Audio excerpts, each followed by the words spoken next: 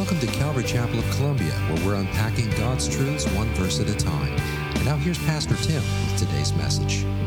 Open up in your Bible to 2 Timothy chapter 4 this morning. 2 Timothy chapter 4. If you need a Bible, raise your hand. We'll make sure you get one. 2 Timothy chapter 4, and once you're there, stand with me. We're going to read our text this morning. 2 Timothy chapter 4. Oh, by the way, Jesus is still risen from the dead, in case you're wondering. So we can still be as excited about it as we were last week, right? 2 Timothy chapter 4, beginning in verse 1, I charge you in the presence of God and of Christ Jesus, who is to judge the living and the dead, and by his appearing and his kingdom, preach the word. Be ready and in season and out of season. Reproof, rebuke, and exhort with complete patience and teaching. For the time is coming when people will not endure sound teaching, but have itching ears. They will accumulate for themselves teachers to suit their own passions, and will turn away from listening to the truth and wander off into myths. Father, we thank you for your word this morning. And here we have a powerful charge. Not necessarily by Paul, but by you, through Paul. You have a charge upon every person that calls himself Christian. We're not free to say what we want to say, but we are free to say what you have already said, to preach your word. And Father, I pray that you would come and might empower and make sense of this passage to us individually today. And God, that you would help us to have the boldness in our hearts, Lord, to share your word, which changes lives. And so we ask you to come by your Spirit now. Teach us, Lord. We pray in Jesus' name. Amen. You can be seated. I'm pretty sure you have noticed, but just in case you haven't noticed, the world is bored with the truth. The world is totally bored with anything that is true. The world does not want to hear the truth. And it doesn't matter if it's positive or negative, there's always some sort of sensationalism going on with the truth. Why? Because the people don't want to hear just the truth. We want somebody to spice it up a little bit for us, maybe to make it a little bit worse. I remember when my wife and I were living in Florida, and it was one of our first hurricanes that we had gone through in Sarasota, Florida. And we were watching the news, the national news. And it would happen to be in our city, in our own little Sarasota, Florida, down by the beach. We have the news on. We're looking outside, and it's sunny, and it's nice.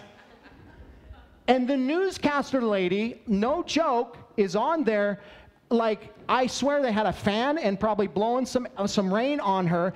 And, you know, it's really bad down here and all this kind of stuff. My wife and I looked at each other and go, what in the world is that? And then what was hilarious is a dude in a bike rode behind her. Listen, we don't want the truth. The truth would be boring. Actually, this hurricane isn't that bad, and you know what? We're just going to sign off because there's really nothing happening. See you later. That doesn't sell news.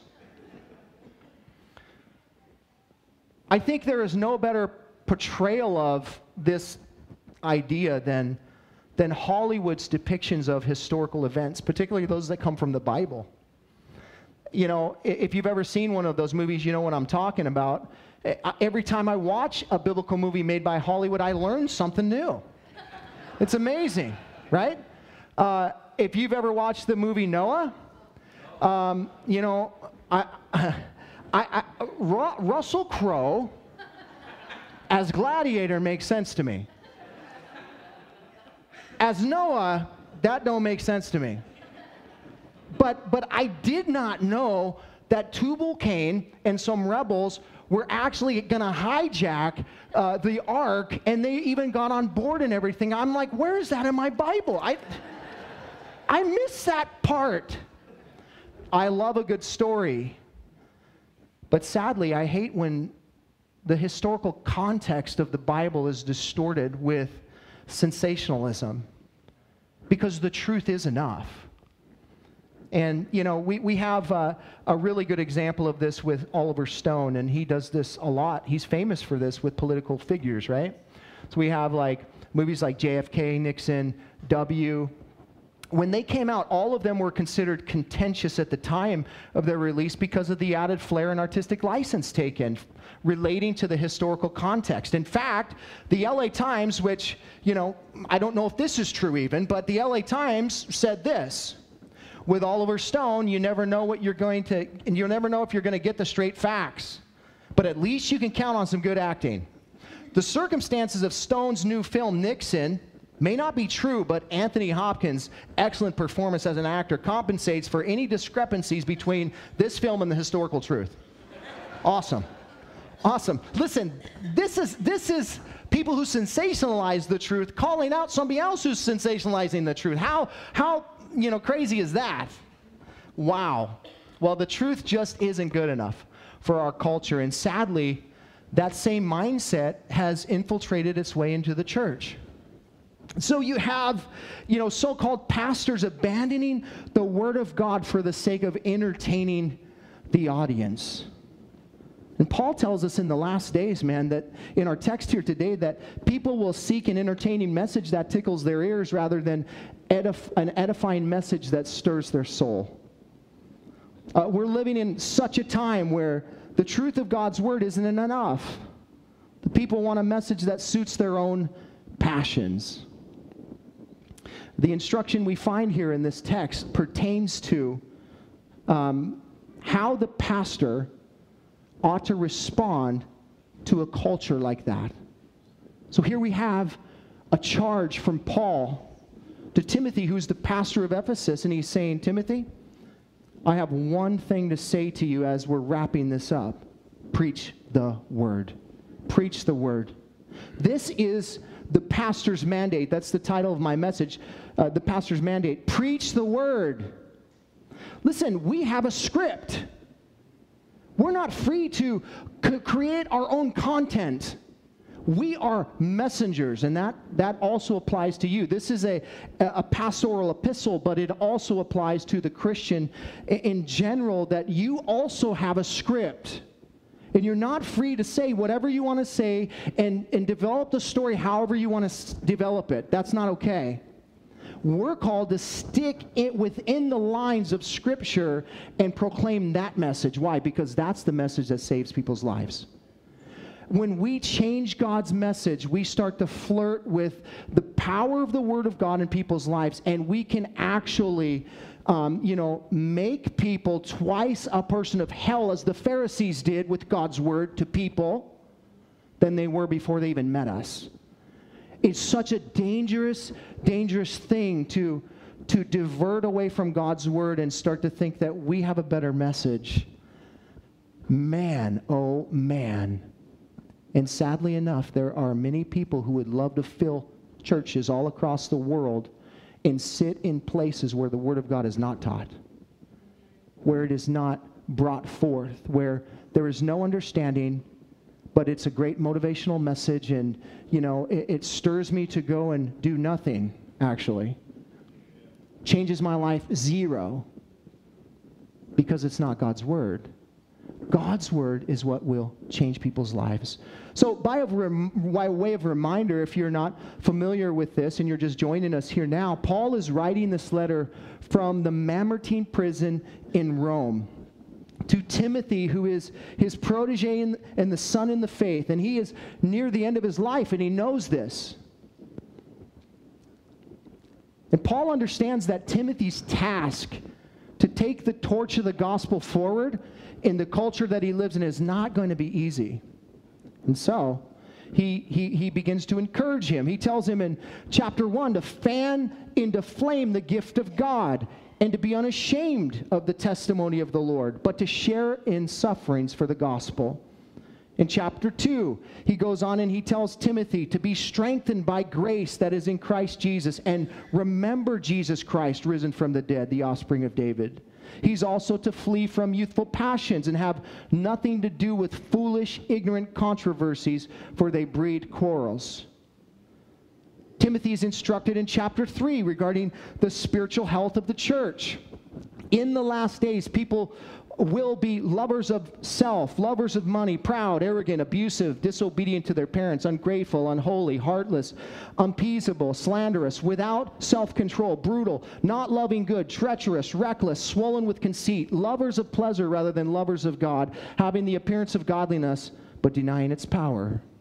Timothy is instructed by Paul to avoid such people. For such people will pull him into the muck and the mire. Rather, he is to continue in what he has learned and firmly believed, knowing from who he learned it and how from childhood he is acquainted with the sacred writings, which are able to make him wise from salvation through faith in Christ Jesus. This is straight up scripture, folks. This is what he is encouraged to do.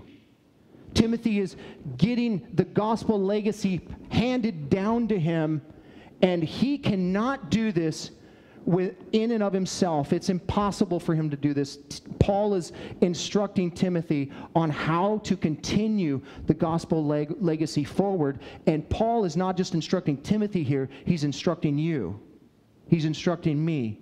Because we are taking the mantle of the gospel forward in our world today, and then we're going to, at some point, pass that down to somebody else. And the question is, what are you passing down? What kind of gospel legacy are you passing down to those around you? That's really kind of the whole premise of our series called the Legacy Series. Reminding us of personal responsibility relating to the gospel in our culture, and that we are not only just to know the gospel for ourselves, but we are to pass it down to others, that they too can go into the world and fulfill the mission that Christ has for them. This brings us to chapter 4, where Paul gives Timothy his last charge. And as is often the case, the last words of somebody are oftentimes the most powerful ones. So let's consider what Paul has to say to Timothy in this closing chapter of his very last letter that he writes to his young protege in the faith before he goes home to be with the Lord. There's 4 things I want to share with you regarding the pastor's mandate this morning. First, we will consider the gravity of the pastor's mandate in verse 1. Then the clarity of the pastor's mandate in verse 2a. Then the urgency of the pastor's mandate in verse 2b. And finally, the reality of the pastor's mandate in verses 3 and 4. We begin with the gravity of the pastor's mandate in verse 1, where it says, I charge you in the presence of God and of Christ Jesus, who is to judge the living and the dead, and by his appearing and his kingdom. Paul charges Timothy. Some of your versions might say, I solemnly charge you. In the Greek, this means to witness, to bear witness, to testify earnestly or repeatedly, or to charge, as it were, before witnesses, to affirm. The idea carries, this carries the idea of giving a forceful order or directive. Paul is commanding Timothy, yes, but he's also testifying to Timothy of what will be required of him to carry the gospel legacy forward. These are important words. If Timothy has heard anything up to this point, if you have heard anything up to this point, you absolutely need to hear the gravity of this charge. This is the pinnacle of the charge, of all charges in 2 Timothy here. If you don't get this, you're going to miss a whole bunch. You're not going to be on mission. This is super critical. He says, I charge you, Timothy. Notice, he calls in Timothy before the counsel of God. I charge you in the presence of God. It doesn't get any more serious than this, folks. I charge you in the presence of God. He's making him aware in this moment who it is that he serves. Do you know sometimes we forget that? Sometimes we forget that everything we do is in the presence of God. Sometimes we forget when we're serving who we're serving. Because he's not manifest, present in our lives in a way that we can see him. And so oftentimes we forget about who we're really serving. If you're serving the Lord, Christian, in everything you do, it's about the Lord. It's before the Lord. There's nothing hidden before God. You can hide things in front of lots of different people, but you cannot hide things before the Lord. He knows. He sees right into the heart of man. He understands our intentions. He knows our motives. He knows everything about us. And Paul is reminding Timothy about this. I charge you in the presence of God, Timothy. And not only that, but notice, and of Christ Jesus, who is to judge the living and the dead, and by his appearing in his kingdom. This could be translated even Christ Jesus, not necessarily and of Christ Jesus, but even Christ Jesus. He's God. I charge you in the presence of God. In general, Jesus is God. But check this out.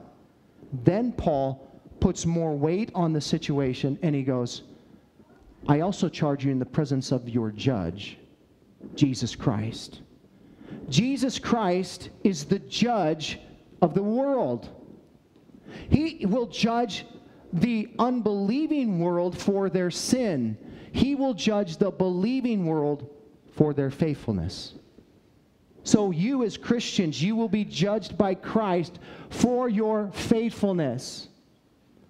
Those who are not believing, those who have never truly made that profession of faith, who have really, been converted, crowned Jesus Christ King of your life, Lord of your life, you will answer for every single deed that you've done in this world. Every single deed. Paul is saying, Timothy, don't forget, there's a judge. Jesus Christ is Savior, yes, but he's also judge. Jesus said himself in John 5:22, for the Father judges no one, but has given all judgment to the Son. Jesus Christ is creator of all things, and he is judge of all things.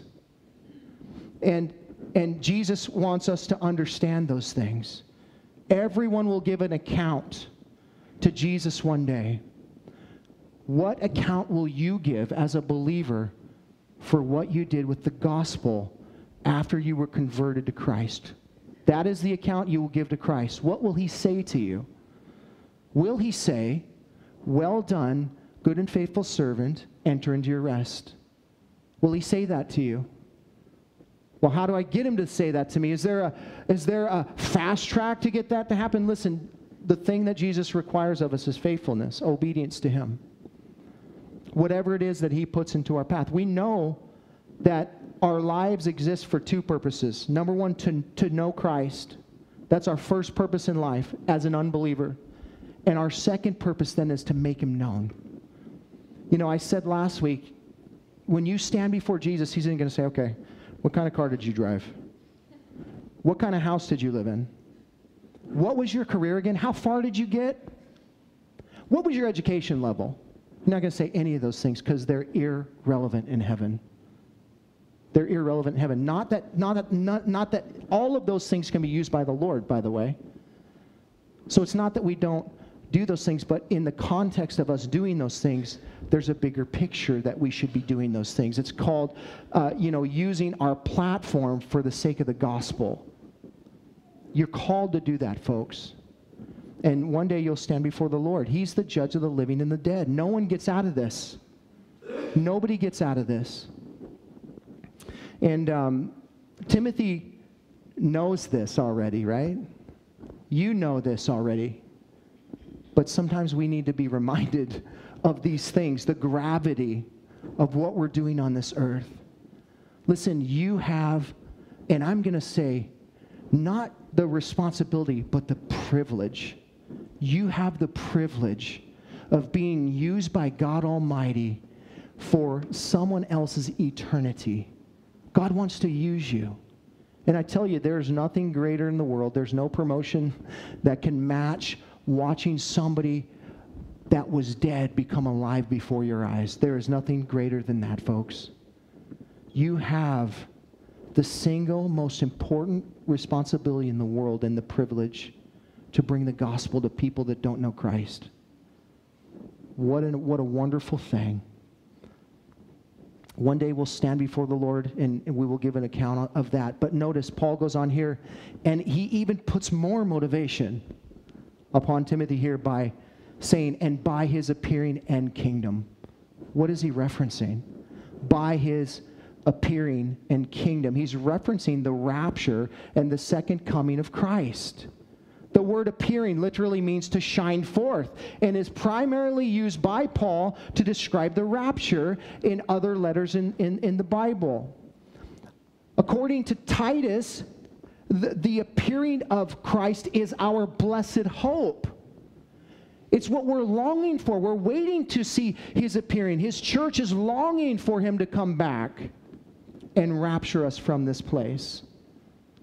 Because when he does that, the world is primed and posed and ready for the second coming of Christ.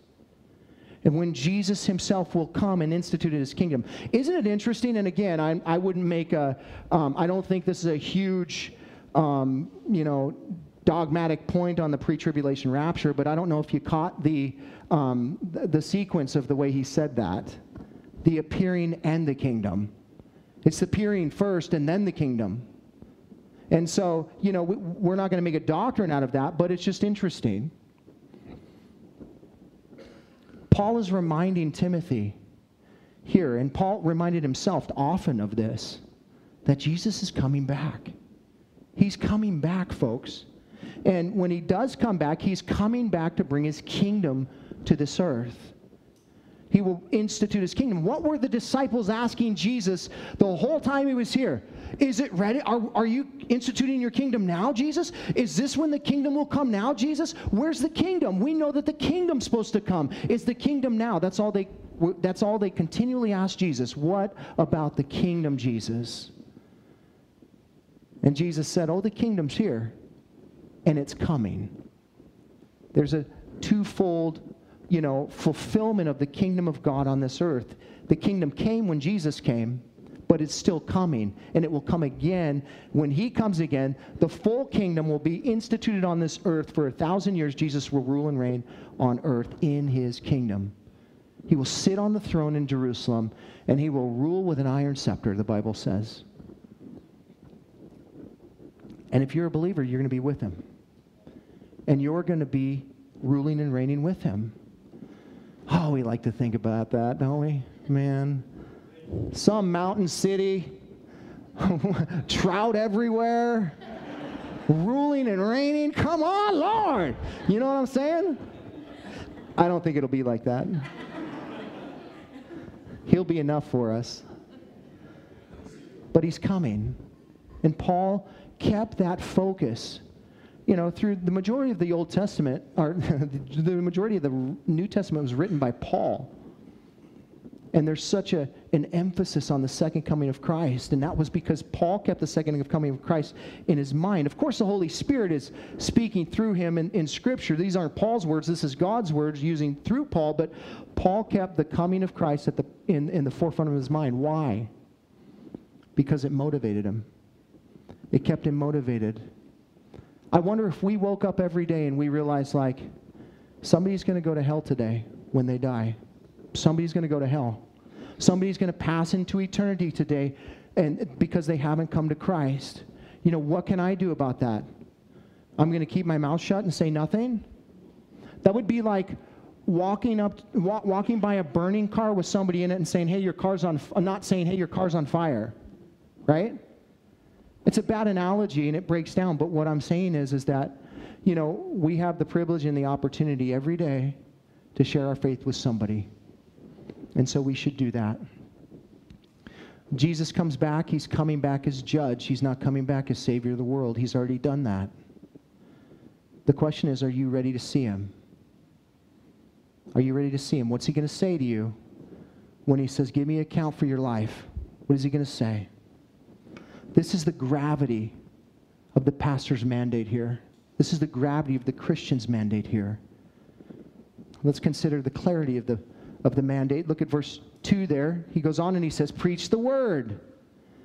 These three words, preach the word, are, in fact, the pastor's mandate. This is, the one thing that you're called to do. If you don't do anything else, you're called to preach the word. Preach it. It's the word of God that has authority and power, that's alive and active and sharper than any two-edged sword. It's able to divide soul and spirit, joints and marrow. The word is a discerner of all thoughts and intentions of the heart, according to Hebrews 4:12. The power, listen, is not in the teacher. It's in the content of the word of God. That is where the power lies, because it's God's word. Isn't it interesting that when Paul transitions out of chapter 3, the very last verses of chapter 3 are this: all Scripture is God-breathed. Or, well, in this version, all Scripture is breathed out by God and profitable for teaching, for reproof, for correction, and for training in righteousness, that the man of God may be complete, equipped for every good work. Here's your mandate now: preach the word. Why? Because it's God's word. Because it's God-breathed. Now, it's interesting to me because I like that concept of God breathing upon things, because when God breathes on something, it comes to life. We talked about that last week, how it was the breath of Christ blown on the disciples, and how at that moment they were born again. They were born again. That isn't the baptism of the Holy Spirit. That's different. That's Acts chapter 1, verse 8. But in John chapter 20, when Jesus breathes on, is it 19 or 20, whatever it is, but when he breathes out his breath and he says, receive the Holy Spirit, that's because they didn't have the Holy Spirit inside of them. And he breathed life into them. They were born again in that moment. Again, same idea with Adam. Breathed God, Jesus' breath. He's the creator. Blew into his lungs and he became alive. The same effect is found in the Word of God. This is his breath. This is life. You want to be alive? Here it is. Do what this word says. Receive this word into your life and you will become alive. It's God-breathed. Jesus said in John chapter 6:63, it's the Spirit who gives life. The flesh is no help at all. Listen, the words that I have spoken to you are spirit and life. And remember, he goes on here and he tells the people, unless you eat my flesh and drink my blood, you can have no part from me. And then what, John 6:6, and they departed from him and never walked with him again. Isn't that interesting? But check this out. Then he turns to his disciples and he says, do you guys want to go too? And listen to Peter's response. In John chapter 6, verse 68, Peter says, Lord, to whom shall we go? You have the words of eternal life. You have the words of eternal life. God's word is what brings life to those who are dead. God's word is where the power is. And many pastors abandon his word because the people feel it's too boring. Huh? Nothing else will work. His word is what's God-breathed. Listen, when you know the power of his word, there's no temptation to abandon it. When you know the power of his word in your own life, and you understand, me having lived 24 years of my life outside of Christ, not knowing the Lord, not in his word, and then to watch his word transform my life, I ain't abandoning this thing, ever. I'm not abandoning his word because you know what? I have nothing else to say. I've got nothing. When somebody comes up to you and they say, hey, I'm going through a hard time with my wife, or we're getting a divorce, or someone says this so-and-so died, or some tragic event, what are you going to say to them? What are you going to say to them? It's awkward. What are you going to say to them? The only thing you can say is, hey, God's word says this. You want to bring comfort to somebody? God's word says this. You want to encourage somebody? God's word says this. You want to help somebody who's stuck in depression? God's word says this. But that's boring. That's a little too boring. Listen, we don't need to add excitement to the word of God. The word of God is excitement. You're boring. I'm kidding. I'm just kidding. I mean, you online, not you guys. It's the word that brings life, period. Listen, you don't come here because I'm a great motivational speaker. I'm not. You don't come here because I'm a great orator, because I'm not. You don't come here because I'm a great storyteller, because I'm not. You come here because you know that I'm going to read the word line upon line, and I'm going to hopefully be anointed by the Spirit of God and make some sense of it. That's why you come here, and Pastor Mike, Pastor Brian, they do the same thing. That's why you show up here. You show up here because you know you're going to get the word. And as, you know what, as no frills as it might be, it changes people's lives. Because it's his word that does this. Listen, as a pastor, in the very beginning of my, stepping into the pastorate, not really, again, I love how God does that with me. He just kind of throws me into stuff, And so I had no idea what I was doing. And I never really been discipled. Like, my pastor, did some things with me. But I don't know if you ever feel equipped. Who knows? That's a different conversation. But the reality of it is that I had no idea what I was doing. And, and then you have people that come and you're like 12 people or 20 people or 5 people or 2 people, whatever it is. And you start to talk to them and you feel like, man, my teaching sucks, and you're like, they don't, and then people come in and then they leave and they don't, they never come back up and you make it all about you. Oh, I suck at this. I'm terrible at this. God, why would you put me in here? What are you doing, man?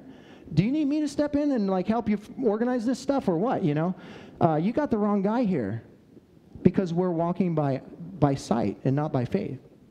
And the Lord knows what he's doing. And he, the temptation is to divert away from, what we might seem as well. There's nothing frills about this. Just read the word and say and kind of say what it says. And there's the temptation to maybe try and do something different. What are we going to do? Well, hey, let's do some launch pad preaching, right? So we'll read a verse, and then we'll talk about all kinds of interesting stories that have nothing to do with the verse that we talked about. And then we'll say amen, and that was church. Awesome. Hey, way to go. And then people are like, man, that was good. You're like, what? What did you hear what he said? I mean, it's great stories. There's many churches out there that have incredible storytellers, that have incredible motivational speakers, but they are not teachers of God's word.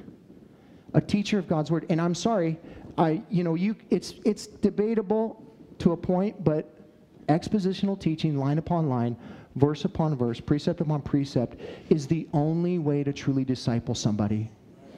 And we'll talk about that in a minute, but that's because that's the only way you can get a real full grasp of the Word of God.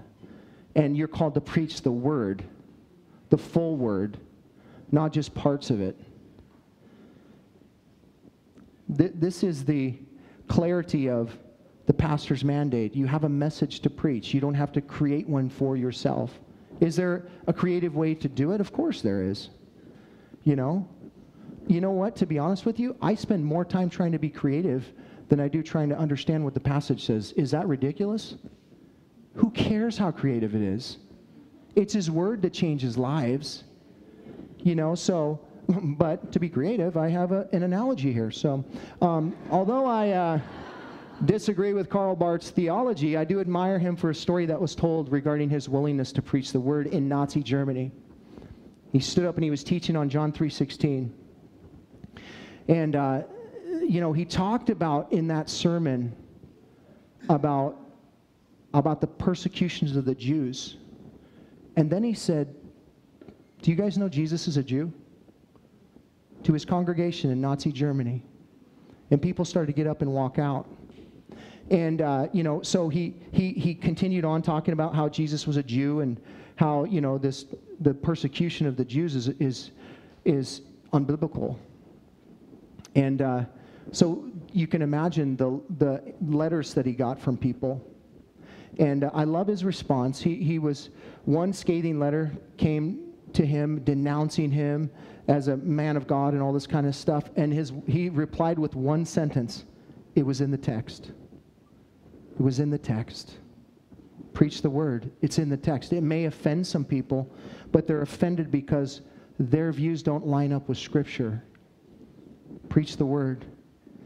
The urgency of the pastor's mandate next. Be ready in season and out of season, reprove, rebuke, and exhort with complete patience and teaching. Since Paul is talking to Timothy, and this is considered, again, the pastoral epistle, it still does apply to you. So when he's saying, be ready in season and out of season, he's also talking to you. How are you going to be ready in season and out of season? The only way you can be ready in season and out of season is to be in the Word of God. You have to be ready. That's the exhortive here. Be ready. You have to get ready to be ready. And you never know when when God's going to call upon you to bring His Word to somebody. But isn't it interesting that, when you're in your devotions, if you do a daily devotion, I do mine in the morning because that way I have some fodder for the day, something to chew on and something to hopefully give out to somebody. And I find oftentimes that as I'm reading my passage and stuff and whatever, I write a devotion on it as well. And, just thinking through a passage or whatever, God always brings it up. He always brings it up somehow in conversation. I was like, you know what? I was just reading something in God's Word about this very conversation that we're having, and God says this. That's how you're ready in season and out of season. If you don't have any fuel in your tank, you can't give anybody anything. So you have to fill yourself up so that you can give it back out. You go to the source and you get the bread and then you deliver it to somebody else. But you need to be in His Word to do that. You need to have that daily devotional and study, not just reading it, study the Word. You can study the Word line upon line. You can look at it. There's tons of resources out there to help you understand it. The same resources I use, you could use. But the point is that you're to be ready in season and out of season.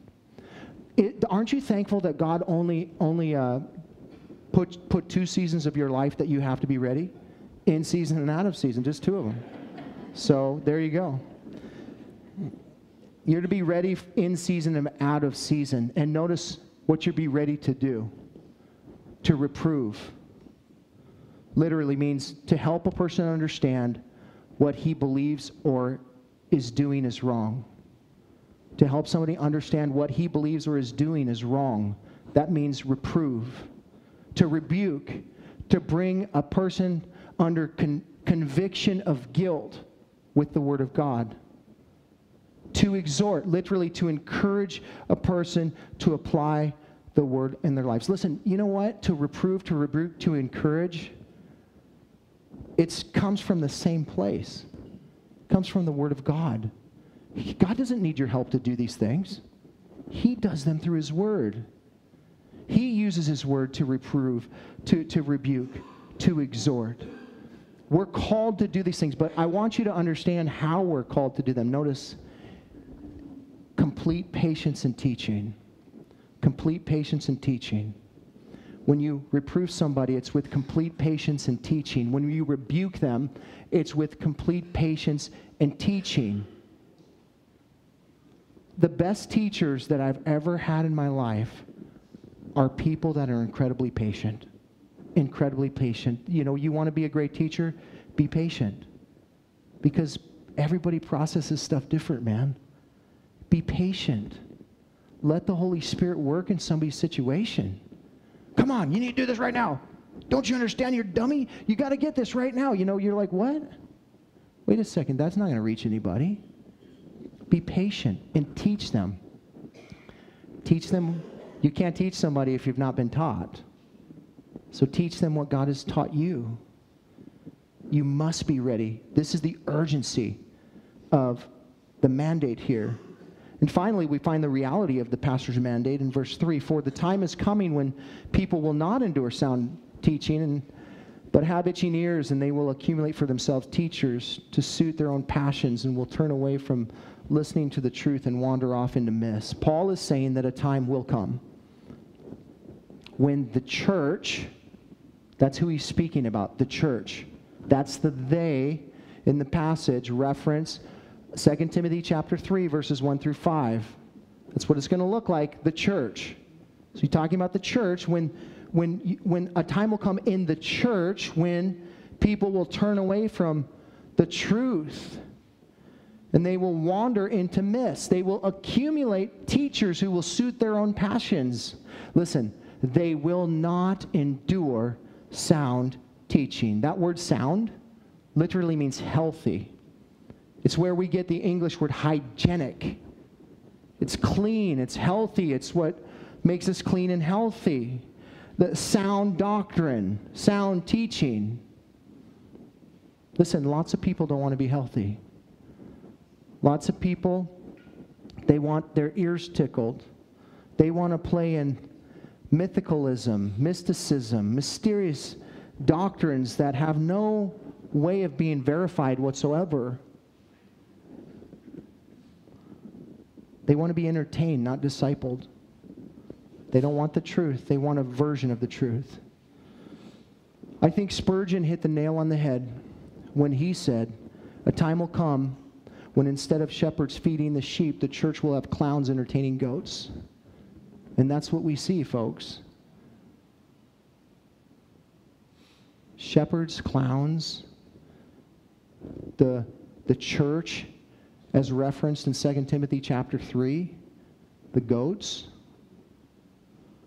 But Lord, didn't we do all these things in your name? Check my church attendance. I was there every week, Lord. I can tell you John 3:16, Lord. Depart from me, I never knew you. And to be honest with you, I think those are the saddest words that Jesus will ever say to somebody. Depart from me, I never knew you. Listen, people in our culture are apparently woke spiritually. They're woke spiritually. They're beyond the Word of God. Activists saying, oh no, we can't take the Word of God for what it says. It's not absolute. Who are you? Who are you? And then when you try to say something about that to somebody, you're canceled. You're canceled. You can't tell people the truth. So what do? What is the reality? This is the reality of the pastor's mandate. What do? You preach the word. You preach the word. In a cancel culture, you preach the word, and it doesn't matter if you get canceled. Because in the kingdom of God, you're not canceled. And that's where it matters. Paul is saying that there is coming a time, and that he was saying this in 65 AD-ish or so, 30 years after Jesus died. 30 years after Jesus died. Now all of a sudden, they're dealing with this stuff. I'm telling you, it was going on when he was alive. But here's the thing. That time has come, folks. What Paul is describing is existing in our culture today, and we see it. And so, the question is, what are you going to do? How are you going to respond to that? Are you going to just cower to the culture and not say anything? Are you going to become so boisterous, that you overextend yourself and you go outside of God's will in that way? Here's what you can do. Here's what you can do. Always speak the truth in love and walk by the Spirit of God.